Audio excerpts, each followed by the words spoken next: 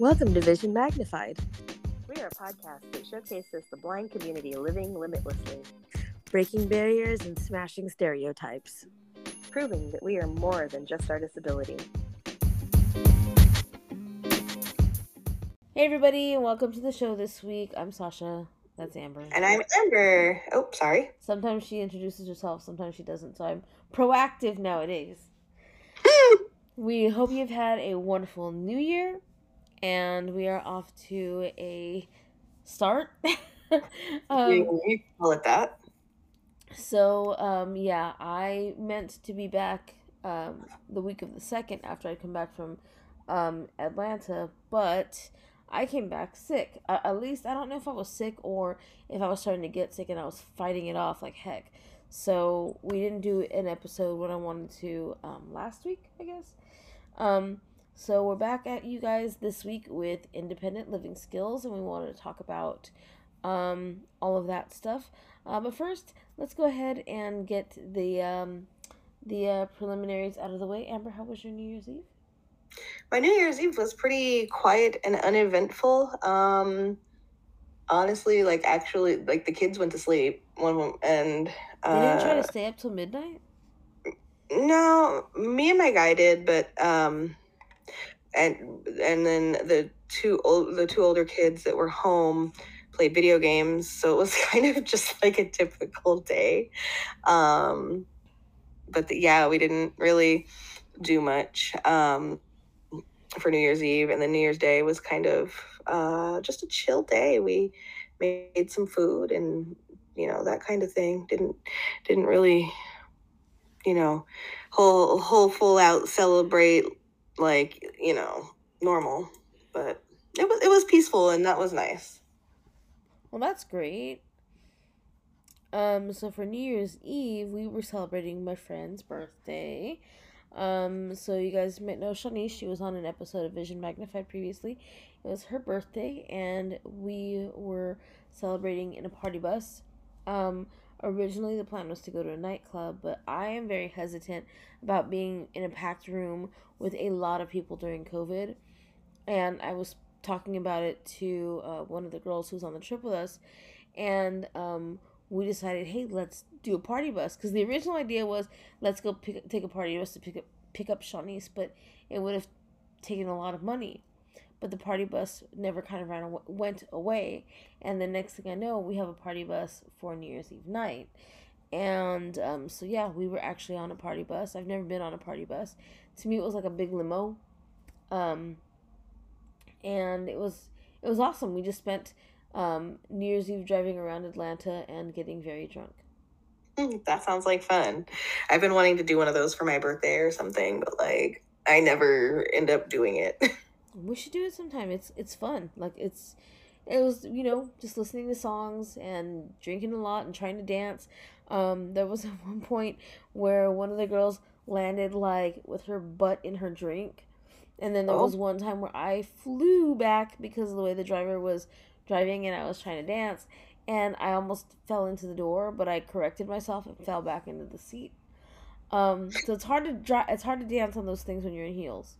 Oh, that's why you don't wear heels, bruh. But it was a really fun night. It was a really, really fun night with amazing people, and I hope we get to do that again at some point, because it was a vibe. It was a vibe. It was fun. And I feel like they say, what was it? Whatever you end the year doing is what you're going to be doing all year. So if I could party all year, I am okay with that. I guess I'll be staying in the house all year. Wait a minute. I did that last year. Shit. Oh, well, I did it wrong. So this week our topic is independent living skills, and Amber and I have both taken independent living skills at different points in our lives, and we kind of want to talk about our experiences and let you know how you might be able to obtain experiences like this for yourself, or better maybe. So let's go ahead and start with what ILS is. So to my mind, ILS, or independent living skills, is a way that blind people or visually impaired people or low vision people can learn how to manage their day-to-day lives, by making modifications to what sighted people do every day. So teaching you guys how to do laundry, um, teaching you how to cook or to clean your home, any number of things that help you live independently. Yeah. Any differing thoughts on that? No, I mean, that's exactly what it is. And I think as you get older, you have more different sets of skills that you bring in. Like, well, back when I was growing up, we had check writing, for example, which I don't think they teach anymore. But yeah. So when Amber and I were younger, we both grew up in the Orange County and LA areas of California, and we both attended Orange County Braille Institute, which is incidentally where we met. Yep. And one of the youth activities they did was ILS, or Independent Living Skills. And there we learned some of the things we learned together, some separate. We learned things like how to put bread in the toaster. I remember how they taught me to put the head of the bread up. I never gave it any thought before. Like, it was just something that as a child, I didn't think about that. You put the head of the bread up and then you put it in the toaster. Like, didn't never give it any thought until after that, and now I do. Um, they taught you phone etiquette. I remember having to pick up the phone and talk to people and then hang up the phone, like how to answer properly. Yeah. They taught you how to not chew food on the phone. And to this day, like for me, that's like a thing where I will not chew food on the phone. And Amber, you said you remembered learning this skill too. I did actually. They did the role playing where you two people had their little fake like non-working phones, and I got to be the bad person where I would do all the wrong things on the phone. Like I would answer the phone like yo, and I would like on the phone and chew pretend to chew and all the stuff you're not supposed to do. And then I think Sasha got to be the one that did it all right. I mean, like I had no clue that there was phone etiquette. I just watched what my parents did. Hello, goodbye, okay, whatever, whatever Yeah. came in between. Like I didn't think that there was quote unquote etiquette at the time. I just did as I saw my parents do. But like when they brought up all that stuff about not eating on the phone, not taking it into the bathroom with you, which my friends know I do it, but I'm a muter, so I don't do it. I don't do it. I don't. Ugh. My mom always told me about never bringing food into the bathroom.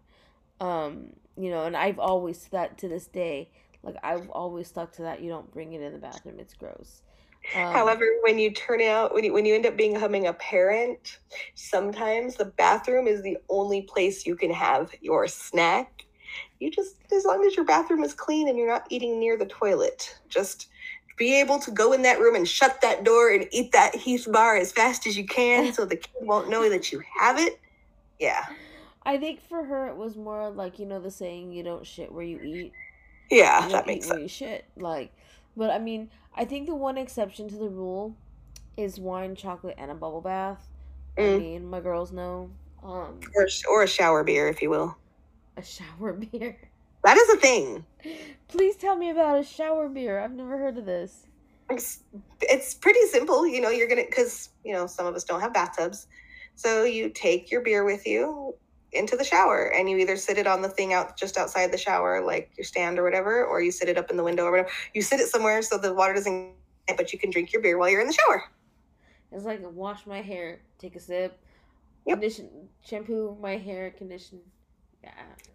I would recommend not getting too drunk because then you will drop your beer and then that'll be very bad. Beer shower or shower beer. Okay, I've got to remember that one. Life lessons by Amber that most people probably should never follow. So in ILS at the time, I think we learned a lot of things that, like Amber said, check writing that we wouldn't use today. But we also learned a lot of things that we would. One of the things that we learned is how to cook. They taught us some preliminary things because at the time we were anywhere from like, I don't know, 7 to 12 or 13. Yeah, I think the youth group was 5 to 12, and then the teens were 13 to 17. Yeah, so this would be in the 5 to 12, I believe, because I Mm-hmm. remember I was like 9 or 8. So it was basics, you were taught your basics on the phone, basics of like cooking and cleaning. Um, and I remember they were teaching me how to sew, and I was like, nope, this is not going to work. Um, so yeah, so that was that during that time. When we got into the teens group, I don't remember it being so much ILS, and that's when they moved into like adolescent activities like makeup and like hygiene and stuff like that. Mm-hmm. But when we get into the adult years again, the subject of ILS came back up. And for me, they wanted me to do a live in center, but it wasn't possible for me to do that because I had pets and I wasn't leaving them for a month. Did you ever do a live in center? I did not, because I fought it, because I was already out of the house when they wanted me to do it. I already had an apartment and, at that time a person, and I mean, I was like, no, I'm not. They said, fine, let's compromise here, do this 2-week thing. And they had me do 2 different versions of the 2-week live-in. And in both cases, they came back to my voc rehab counselor and said, yeah, she knows all this stuff already. She doesn't need to be here. So, in my experience, I was never talked to about a live in facility or any sort of ILS after I graduated. My VH teacher, I felt like she really didn't do anything. I feel like it's their job to prepare you when you're in your senior year for getting out into the world, and I really don't feel like my teacher did that. I think that she was just basically there to collect a check, and I'll be real, like I didn't get much help from her. She didn't do anything. And I feel like if you're going to have a VH teacher, then your child or you should know what is expected of that VH teacher, because they're Yeah. there to do a job and you've got to keep them doing it. So I was never told about voc rehab. I was never told about ILS, or any live in centers. The way that I found out about this is that a friend of my friend was actually in a program, and I was talking to him at the time, and I asked what they did, and then I asked how to get a hold of them, and he told me through voc rehab or through Braille Institute.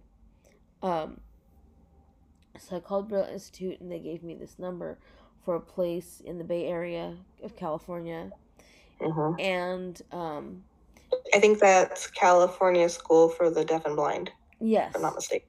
Yeah. yes, In Haiti or something like that.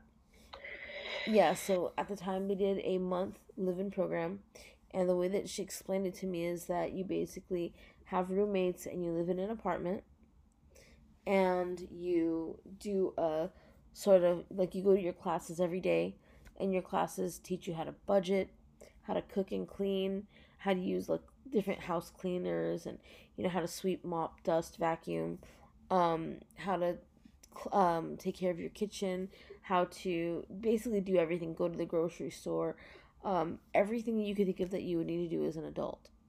Mm-hmm. And That's the 2-week program that I did. And at the end, they were willing to help you find an apartment. But unfortunately, for me at the time, I already had one of those, and I wasn't looking to move to the Bay Area. That was a dumb move. Okay, anyway. So, they never promised to do anything like that when they were talking to me. They say a lot of their students will then kind of clump together and get an apartment, but they never really talk about any assistance after the month was over. Um, so at the time, it was not in my best interest to do it, because I had other things going, but so I never did it. And then flash forward a couple years, and I'm in vocational rehab now, and they wanted me to do it. I said, but by that time, anything independent living wise, I'd either been taught by my family, or I had taught myself to do because of necessity. So again, I never did an independent, I never did it. But I had a friend who did, and another friend who did, and she said that it was very that they were adults, but they were infantilized and treated like children. Um, they were not allowed to, if like I guess she met her boyfriend in ILS, and they were not allowed to associate outside of the classes. They tried to keep tabs on everything everyone was doing. It was very it was very watchful. Like the staff was very watchful, and it made her uncomfortable. So then I was like, you know what, this is really probably not for me. Mm-hmm. But then I had another friend go through it, and she said that she was very sheltered as a youth, and she said that it changed her entire world. That it really helped her because her parents did everything, and she just expected, and they just expected that they would always have to do everything because she was now blind. Yeah. And going to a live-in facility and learning everything from how to fold your clothes and do your laundry, match your socks, all that, to how to use a fork and a knife, or how to cut chop and cut vegetables in the kitchen. She said that changed her whole life. Before, she was afraid if her family was not like around her or immediately by her, and she actually ended up moving out through that program. And it really helped her. So I think it depends. Um, you have to know your confidence level, I think, and then based upon that, maybe have them evaluate you and see what kind of classes would be necessary for you. So I think it is beneficial to everybody at some point to take some sort of independent living training. Mm-hmm. But I do not think that every class is necessary for every individual. Yeah, no, it's absolutely not. And um, I feel that that the providers of independent living training need to realize that, like, some people might have already been out, but they struggle with how to sweep the floor, or they struggle with, one thing or another, but not another thing. Like, they can cook fine, everything's great, but the sweeping is the issue. Or the making sure if the walls are, I don't know, whatever. I didn't even know you had to clean walls until recently. So, anyway. No, I was always taught to wash the walls. Like you wash the walls because they get dirty, fingerprints, feet prints, all that kind of stuff. So you wash the walls. But that's some stuff that we don't know because our eyes don't see it. We don't see the Yeah. baseboards get dirty. We don't see that there's cobwebs in the corner. We don't see that the TV collects dust. That everything collects dust, and that's Yep. one of the things that these programs are good for. Then Especially we move into especially when you live in the desert, everything collects dust. everything. So then we move into adult years, like really, like I'm past my 20s, let's say, way past my 20s. And I came out here and did rehab with Oregon Commission for the Blind. And they wanted to put me in independent living skills and just to see what I knew and all that other stuff as part of their classes. And I had known that Amber had already done it. So I want Amber to talk about her experience in ILS, and then I'll tell you why I hesitate to work with the commission as far as ILS. So I've had a vision impairment since birth, but also I ended up with a retina detachment a few years back, which lost me my sight in my left eye. So what I had learned in ILS, using the sight that I have, I didn't have that sight anymore. So I went back and retook all, some of the independent living skills classes. For example, I took the cooking class, and they had me, basically you had to be under sleep shade, or blindfold, whatever you want to call it. And so, and you would learn the skills as though you have no sight. And for me, that was really helpful because it helped me to be more careful and methodical about how I do things. Like, before I lost the sight in my left eye, I would, open the oven and get the oven mitt and just grab something out of the oven and throw it up on the stove, and the oven door is still open, and I'm going to grab something out of a cabinet and I'm leaving the cabinet door open because I could see all those things. But after I lost more of my sight, I realized that the way that I was doing things before would be dangerous for me to do now that way. And it actually, I mean, it helped me to, for example, I bought a KitchenAid mixer and I never used it because I was scared of it. I don't know why I was scared of it, but I was. And so I said, we were making something one day and I was like, I saw that they had a KitchenAid and I was like, oh, I really would like to learn how to use that. And so she taught me how to use the KitchenAid, and they all work pretty much the same. So it was helpful. And I still use a lot of the skills that I was taught in that class to this day. I wish they had put me in the more like, I don't even know what you would call it, house fixie skills. Like, how to put the chain back on the toilet if it falls, or how to hang up something on your wall, how to do minor household repairs that most people can do, that kind of stuff. And I think that was part of like the woodworking class, which was kind of weird because it was the same teacher. But yeah, so I wish I would have learned a lot of those skills. But I think what happened is I had ended up getting a job, so I didn't have time for the class. So, when I went to Voc Rehab, and I was talking to them, one of the reasons that I was hesitant to do ILS with them is because they do require the sleep shade for a lot of their training, especially with mobility. They want everyone under a sleep shade. And while I get that there are definitely pluses to doing this, as somebody who does not have a degenerative disorder or disease, I felt like they're not appreciating the spectrum of blindness. Not everybody's disease or disability is degenerative. Not everybody knock on wood, like I really don't know, but as far as I'm concerned, like my vision has not changed. It's not degenerative, and it doesn't show signs at this point that my eyes are aging in the way that my vision will change. So I don't believe that being under a sleep shade would help me. I feel like if I feel like a lot of times, even with certain agencies, the spectrum of blindness is not appreciated.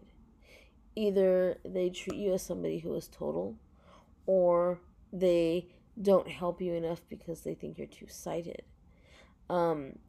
We do shows like this, and we have groups of blind people now really pushing that blindness is a spectrum, and just like you would treat any other disability with a spectrum, you'd give them their spaces and their different ways of learning things.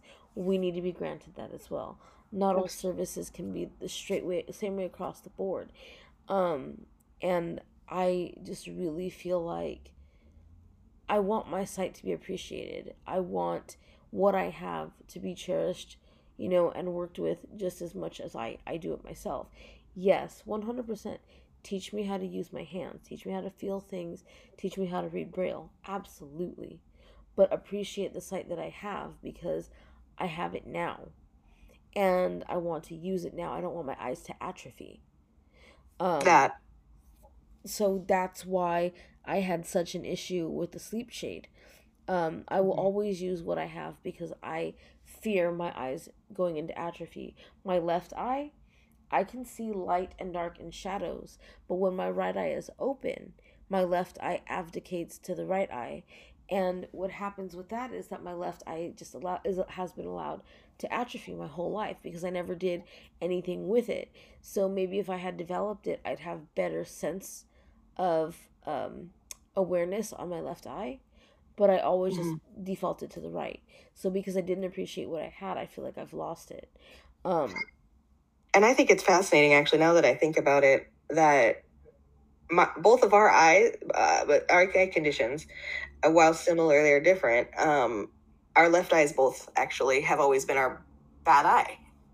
Even before I lost the sight in my left eye, which I'm it's one of those, I'm grateful that I lost it in the left and not the right, but also I'm not grateful because I'm mad that I lost it. But yeah, no, the left eye has always been the bad eye.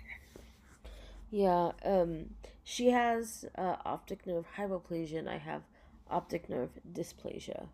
So it's still a thing with our optic nerves, and I think it's strange. Maybe I don't know. Maybe there's a reason that maybe the left eye develops last, and we just didn't have enough time for it to develop. I don't know. And it's fascinating that because we were both born left-handed. Yeah, I was Catholic into right-handedness. Oy. My family, yeah, no, they didn't. My uncle was a lefty. One of my grandmas was a lefty. So there was somebody bound to be another lefty. And part of it might have been hereditary, but part of it might have just been part of this whole condition that nobody really knows a lot about. Yeah. So yeah, I mean, I'm not averse to sleep shade training. Every once in a while, that's fine. I'll give me heightened senses any day, but I really am very careful with the sight that I have because it's precious to me. I could not imagine to my friends who are losing their vision and their vision wakes up different every day.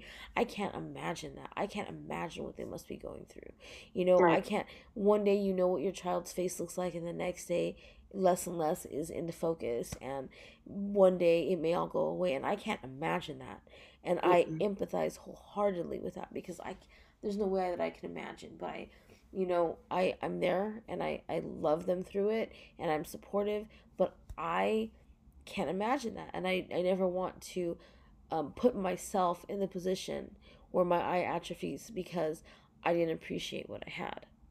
Yeah, I mean, it was a source of anxiety for me because I went to the Commission for the Blind kind of pretty soon after I had my retinal detachment in my left eye and lost that sight. I went in and was like, okay, we need to learn how to do this again, all these things. And, I was grateful that in the beginning, because they have a rule where, like, if you're at the commission, you should be under sleep shade if you can see, like when you're walking about the building and things like that. Equal playing field and all that, I guess. But it caused me so much anxiety, and I was having panic attacks every time I had to go into the commission, that they allowed me for a good while to just wear darker sunglasses. And I usually wear dark sunglasses outside anyway, due to the light sensitivity. And so that put me at ease a little bit. But when they started requiring me to be under sleep shade for things again, they do this wilderness bonding thing in the beginning when you first start classes, and I was freaked out. I was like, I have to go to the bathroom, I have to go in, and I have to touch things. And yes, people who are totally blind often have to touch more things than people who are low vision, but I'd never had to do that. And it just sent me into a whirlwind, like, of anxiety. But I did it in things like the cooking class and the technology class that I think I was taking voiceover is what it was. And that experience allowed me to be a little more comfortable with going through O&M with a sleep shade, because when I was taught mobility, orientation and mobility, in high school and elementary school, I was, taught to use my eyes.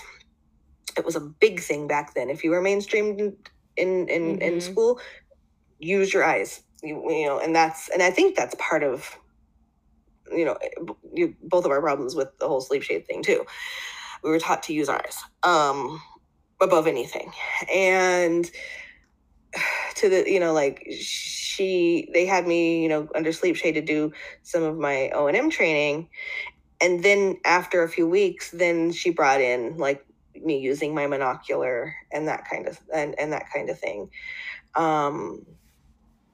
but yeah, it was anxiety inducing, and I had many fights with my O&M instructor, with regards to the sleep shade, and with regards to not having headphones and ear pods in my ears. So I feel like the thing that you said is like they want everybody on an even playing field, but the fact of the matter is that that's not how life works. Blindness is a spectrum 100%. Like we say this again, because not only does the mainstream or the public need to realize this, but so do the agencies that work with blind individuals. We are very different. Even so, two of my friends have the same condition, but even though they have the same condition, their sight is very different. The way that they see the world is very different. And so I think that it's very antiquated thinking that everybody should be on the same playing field, because we're not. We are a spectrum of sight loss, and it ranges from having low vision to having total complete darkness. And I think that that needs to be appreciated. And I think that we need to develop different techniques and different ways of working together with these agencies, that are individualized. There's got to be a middle ground. Like there has to be a middle ground between using the sites you have and those, who are completely blind and learning that way. There has to be some kind of a middle ground. Well, what I say is, sure, once in a while doing it on a sleep shade there's no harm in that, because it does teach me to use my other senses, my hands, my taste, my smell, all that kind of thing. I get that. But to insist that I would be under a sleep shade for, all the time that I'm there is a little much, because I am not total and I don't feel appreciated. I don't feel like my sight is appreciated if you're asking me to be under a sleep shade. And do I have any problem with people who are totally blind? Absolutely not. I think that they are amazing for being able to get out in the world and still do what they do. I would be lost without the vision I had. So I appreciate it and I respect it. And I don't feel like it's right for me to pretend that I am on their playing field when I'm not. I don't have it as hard as they do. And I shouldn't, have to pretend that I even know what that's like for 30 minutes out of the day, because I don't, and I hope I never do. And you bring up the concept of pretending, and that was one of the issues that I had about being out in public in a sleep shade with a cane. I even on O&M lessons, I had people, what are you doing? Why are you pretending to be blind? And we have such a problem with that anyway, with people and even family members, accusing people of faking, that walking around with a white cane and a sleep shade, it's just gonna, and no, we shouldn't perpetuate that. Yeah, and we shouldn't give a crap what people think, but also, they're gonna think it, and they're gonna say it, and they're gonna, I mean, I just don't, like, I would never want someone who's totally blind to ever think that I believe that I know what it's like to be them. And putting a sleep shade on me for 30 minutes to be in their world, I don't know if that's disrespectful or not, and I don't want to do that. I understand and I appreciate every different individualized way of seeing. We are all different. Even though our conditions might be the same, the way we see is different. And I think that those agencies who set out to appreciate us as blind individuals need to accept us as blind individuals and work with us as blind individuals. Yeah. Would I love to do independent living skills now, just to because I'm always wanting to learn different ways of doing things. 100%. Would I be averse to learning more by feel than sight? Absolutely. But I don't think I need a sleep shade to do that. Yeah. And I don't mind and it's probably because I'm in a situation where my vision could change at any moment with the retina detachments, where if I learn it now, I'll still use my sight that I have, but if I learn it now, it may not be such a shock to my system if I ever have to use those skills that way. I feel like when you are learning to be a mobility instructor or any kind of instructor with the blind, you're taught under a sleep shade. And that is wonderful for those working with people who cannot see. But what about working with an eye patch for those of us who only have one eye? Learning how we work, learning how to work with your eyes dilated with an eye patch to see what those of us who see through blurry vision. What about doing different things to understand the different ranges of sight that we have? You can make eye patches in all different varieties with spots cut out to see through different types of visions. One of my friends sees through scarred corneas, so it's like she's looking through glass. What about making, little spots in the eye patches so that you can see speckled vision? You know what I mean? Like, there's totally different ways of doing things without just putting your instructors under sleep shades. Like, there's all different ranges of blindness. And I think that you need to work in that way of being to appreciate that there is all that different way of seeing. Right. And I think that's where living in California actually and going through the Braille Institute programs like helped us, because they kind of did that. They kind of worked with you where you were at with your vision. And while there were many things that I look back and I'm like, they didn't get that kind of right. The one thing that you can ask a blind person that will make them feel a lot more at ease with you is, what do you see? What can you see? How do you see? If you're going to be an instructor and you're going to work with me and you ask me, how do you see? Like, what are the things that you can see? I'm going to want to work with you because you're trying to appreciate where I'm coming from. Take notes on that. Take note, not just on what we can and can't do. Take notes on how we see. Work with me based upon how I see and how you might be able to optimize the vision that I have. But then, and if you work with me like that and you show me that respect, then I'm 100% willing to work with the fact that if I ever lost my vision, I can do a sleep shade for a moment, and with the understanding that I have no idea what it's like to be total, and I hope I never do, but I appreciate what they go through. Like, it's a fear of, I think, every blind person to end up with complete sight loss. And I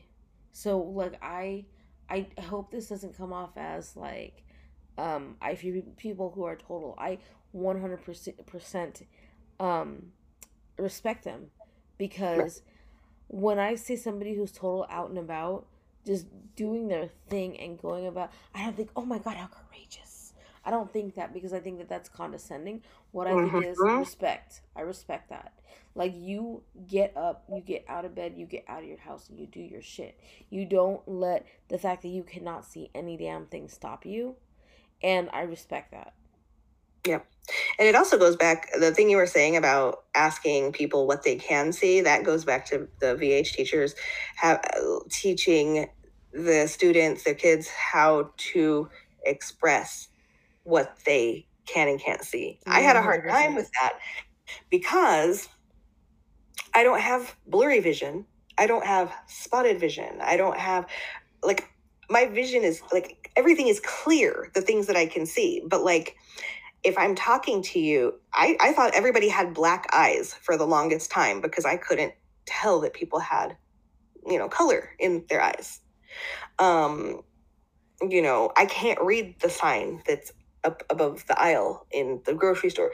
Being able to explain things like that came with being an adult and having had to do it for so long. Yeah, and that's the thing that instructors who work with children can do, is that they can help give them a vocabulary. Like, let's talk to Jane. Okay, so can you see that building over there? Well, yes, I can. Okay, so do you see, like, I see the windows. Can you see the windows? Like, I see the balconies. Can you see that there are balconies?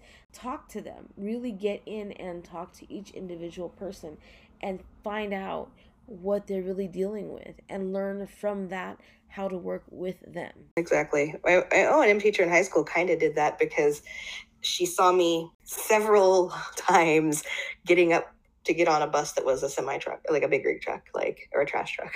So, she's like, okay, I could tell that wasn't a bus. Like, how do you see it? I'm like, well, I saw the lights and heard the big sound and assumed it was going to be the bus. Getting to know your students or your clients is a big part of that. One of the most helpful things when I was in ILS as a kid was that the instructor that I worked with, it was this college person who was volunteering. Like, we worked a lot with volunteers. I remember he asked, can you find, like, if I show you like a piece of bread, where do you think the top of that piece of bread is? Can you find it? Can you see the outline of it? What does it look like to you? When you're looking at the phone, can you tell what kind of phone is it? Can you tell how you would have to dial? What do you see? And then based upon what I could see, that's how he tailored working with me. And that, to me, made me feel so validated. Let's say if I asked you to sweep the floor and to pick up the things that you swept, how would you do that? Like, can you see to use the dustpan and the broom to sweep that stuff together? Like, I would ask her things, and then based upon what she says, I would tailor my lesson for that moment. One of the things that independent living skills teach is budgeting. Amber, how are you at budgeting? Well, I just bought a really large box of stuff for my cat. Hey, that doesn't count. That's always in the budget, huh, baby? I have my dog right here. And now I can't afford to buy the thing on Amazon that I want. Oh, so wait, you put a responsibility before a want. A need before a want. I guess I did, didn't I? Oh, God. She's growing up, ladies and gentlemen, right before our very eyes. Along with the blindness comes, doesn't come with, but it comes with, for me, the ADHD and the impulsiveness. Yay! One of the most helpful things that my mom ever said to me when I was 17, I remember we were in some sort of burger place, and she said, you need to learn how to budget your money.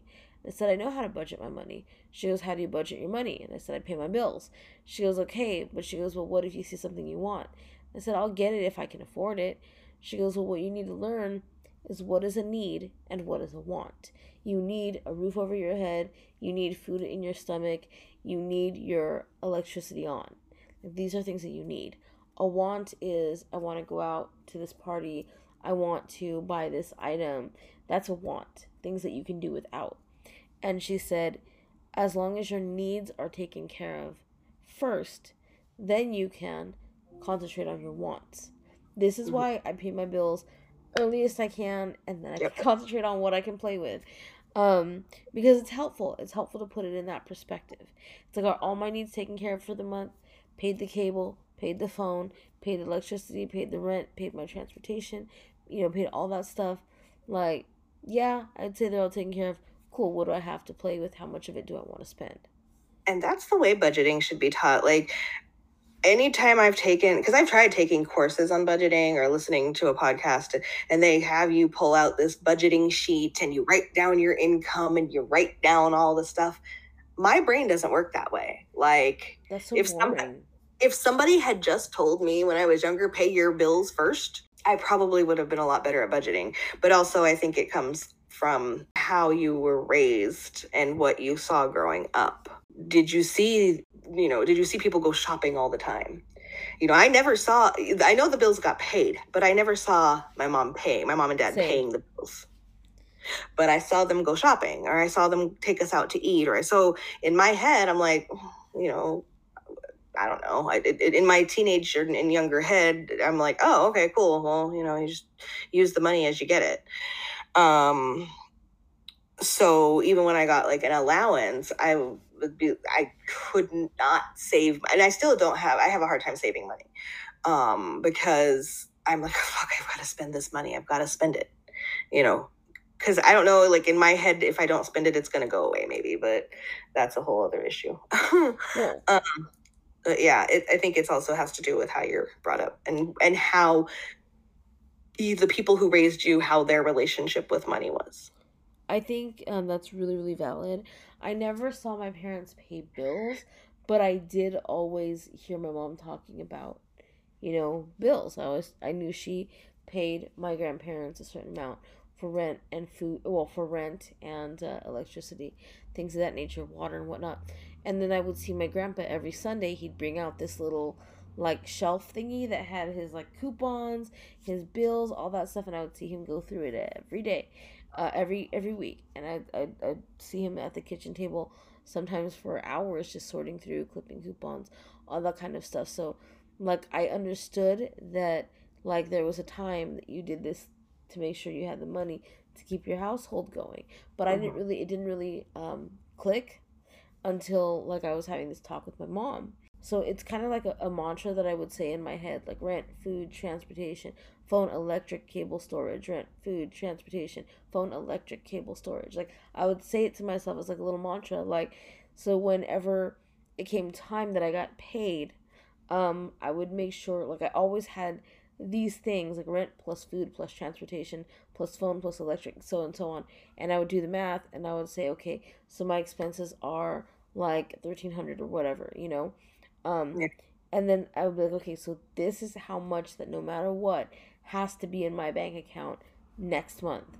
Like no matter how many times I get paid this week or this month, no matter how much I spend this month, this has to be in my account to pay the bills for next month. And then and so then what I would do is I factored in before I took a job, I factored in how much I was going to make, how much they might take out of taxes, and I always like to overestimate when Yep. it comes to money. Um, and then once I did that, I'm like, okay, so I'll be making X amount per month. Okay, so X amount is bills, and X amount is like saving, spending, whatever. And then I would divide that in half, or I would maybe divide it like 60-30-40, or like 70-30, or whatever, however I wanted to spend and save. Some months the 70s would get the savings, some months the 30 would get the savings, Yeah. so I could have wiggle room and money to play with. Yeah. And that's basically the way that I broke it down, because to sit there and think, oh, you get your sheet, you write a ledger, da da da, it's so Yeah. boring. I'm already spaced out. Balancing a checkbook, like when that was a thing. And some people still do it even though they never don't write did. text. Like they write everything out like that. And I cannot. And it's, like, and I think it's a lot harder for those of us who get paid once a month, those who are on SSI, SDI, things like that, because that chunk of money hits your account and you haven't had money for the past 2 weeks because you paid your bills and you're like, yeah, I have money. And then you're like, oh, no, I don't.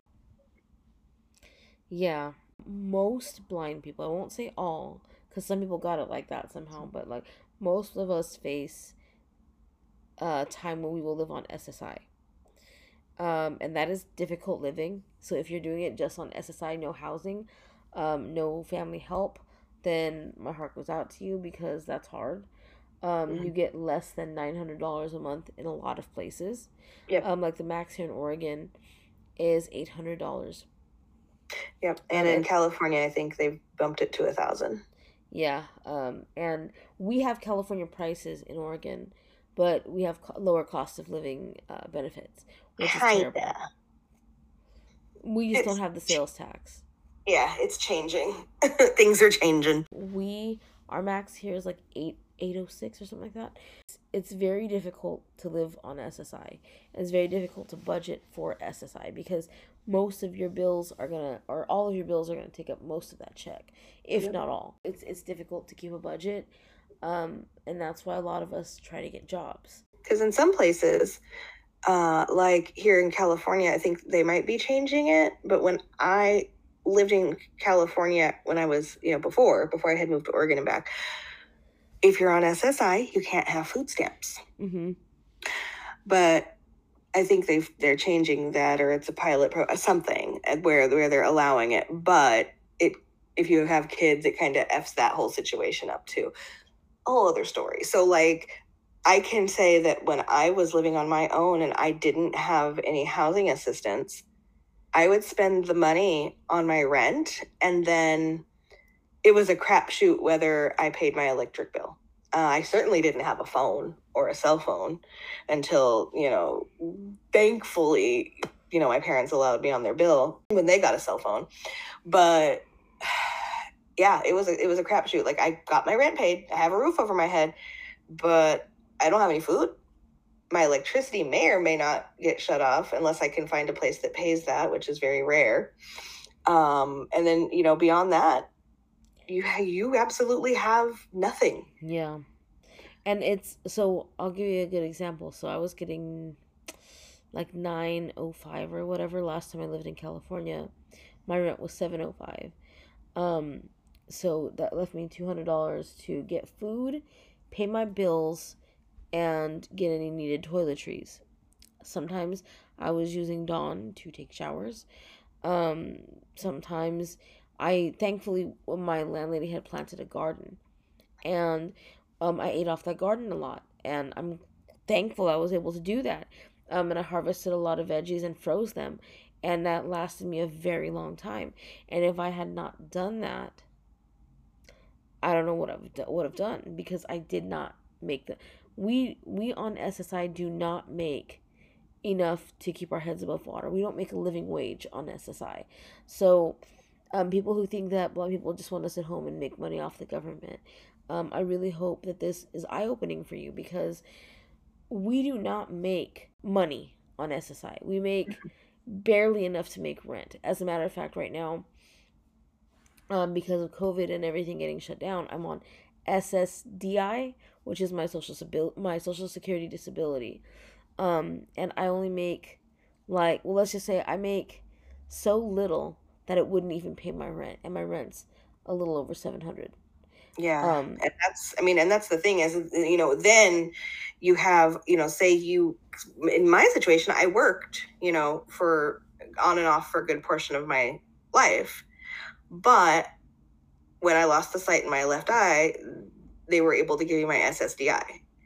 Yeah. It's still not enough. Still not enough. Even though I paid into it, even though I worked, it's, maybe $200 more than what Social Security will give you, SSI will give you. Now, with what I make on disability, I'm obviously, you can tell I'm not making it, right? But because I knew how to budget, because I knew how to save, that's how I'm fine. Like, I'm very okay right now. And technically, we're not supposed to do that. Another thing about independent living skills is to get from place to place. How do you do that? Uber's expensive. Well, then there's paratransit. Well, with paratransit, oftentimes you have to, I guess, again, not understanding blindness as a spectrum, you have to play up your blindness. I cannot tell you how many people have told me, oh, you're going for an interview with them, oh, you got to play up your blindness. You have to say that you see things that, or don't see things that you do, because they will not take you if you don't. I was told by my vocal rehab counselor that this is what I would need to do, because they will not take me unless I could not see anything. And which is absolutely ridiculous, because like how many, I feel like, how many times am I going to say this in an episode, but blindness is a spectrum. And I apologize, but I say this a lot, because it's like these agencies who work with us that have low vision or no vision or somewhere in between, they don't understand that. And I think that we as blind people, we cannot hide our blindness anymore. We need to drop the mask. We need to get out there, and we need to start talking about it, because until we show them how much of a spectrum it is, we cannot expect the mainstream just to understand it. And how you're talking about paratransit and having to play up your blindness and pretend that you're blinder than you are. Like, I've had people go as far as to tell me, you need to go in there. You don't do your hair, don't do your makeup, make sure your clothes don't match. Make sure that you're not as articulate as you really are. Because you have to play down to their stereotype. And that's disgusting. This is why blind TikTokers out there say blindness looks like me. This is what blindness looks like. Like, yes, I do my makeup. Yes, I do my hair. Yes, I wear these clothes. I can walk. I can talk. I can articulate. Blindness looks like me. It is our job as blind individuals to help the public understand our disability, because the media is not going to do it. Christy Khan, who is a TikToker, she's somebody that I follow, and she was talking about something about to stitch her video, name a movie or a show where blind people are misrepresented. And it's not always that we're misrepresented. I mean, that does happen 100%. But it's always, what it always is 9 times out of 10, is we have the cane, the sunglasses, the big brimmed hat. We're all totally blind. Like, that's how everything depicts a blind person. And that's not it. That's not it, bro. That's not it. It's very disconcerting to see one picture of what blindness is. Not every blind person is total. Not every blind person, lives off the government. Not every blind person is male or female. Not every blind person is straight or gay. Not every blind person is one thing. It's all of us. It's all encompassing. Not every blind person is old or young, and I know I'm preaching to the choir for most of you guys who listen to the podcast, but for those of you who are sighted who might be catching this podcast, it's incredibly important that you do your part now that you know to spread awareness, because I feel like a lot of TikTok is exactly preaching to the choir, but for anyone who comes in who's not blind, who follows us, I hope that they understand and that they learn to accept the spectrum of blindness. I have people in my own family who think that I'm faking it or who think that I'm pretending because I don't, because I can see, because I don't walk into walls every 10 seconds. Like, they don't see the times where I think I'm confident and I'm feeling good about myself and I walk into a fire hydrant. They don't see the times where I'm about to cross the street and then this car that's totally sighted person, he makes a mistake, but I blame it on myself. They don't see, like, the things that happen when nobody's looking. We need more people to understand that we are perfectly capable, but sometimes the world isn't. Yeah. And that's when we get more down on ourselves, you know what I mean? I guess my solution going forward is that if you are doing independent living skills, any kind of instruction, talk to your clientele. Ask how they see. And don't just ask them once, ask them all the time. Like, hey, we're doing this new environment, this new subject, this is different weather. How do you see today? How are you seeing this right now? Always ask me. If it's coming from a place where you genuinely want to know, to help me do something you would like to teach me, ask me 1,000,000 times for all I care. Yeah. And the thing too is, for those of us who are vision impaired, those of us who are blind, low vision, whatever, advocate for yourself. Like, if they're not asking you how you see, you tell them how you see. And I would bring it up to, I really would prefer if you ask me how I see. And don't just ask me once, ask me in different weather, ask me different times of day. Like, when we're working together, always ask me, because it could change. Yep. We need to start giving each other the vocabulary, even as adults, to speak up and advocate for ourselves. So on that note, I'm going to go ahead and say thank you so much for listening to our show this week. It was really interesting talking about living independently. If you do want information on how to get in touch with your independent living skills center, I would highly suggest starting with your Voc Rehab or Commission for the Blind or Lighthouse Guild in your area, and they can direct you as to where to go, because every state and sometimes every county is different. And if you don't have one, if you don't know about one of those in your area, also look into your Centers for Independent Living. Oftentimes they work with people of all different types of disabilities, so they do have resources that you might not be aware of that in your area to help you. And if you don't think you have any blind services in your area, look for the closest surrounding area that has blind services and contact them. Tell them where you live and see if they can direct you to somewhere closer, or if there is a way that you can be relocated temporarily to go through their services. And especially if you are very close to, like, on a border of 2 states, sometimes it's feasible, if there's nothing in your area, to go over the border to the next state over, depending on the organization. But most importantly, especially if you feel like you lack a lot of independent living skills and you would like to change that, don't give up. Continue calling. If they don't call back, just continue calling until somebody gets a hold of you, and make sure that you advocate for yourself, and get those independent skills that you need to help you live your best life. Well, thanks guys for listening, and we will talk to you next week. See you next week.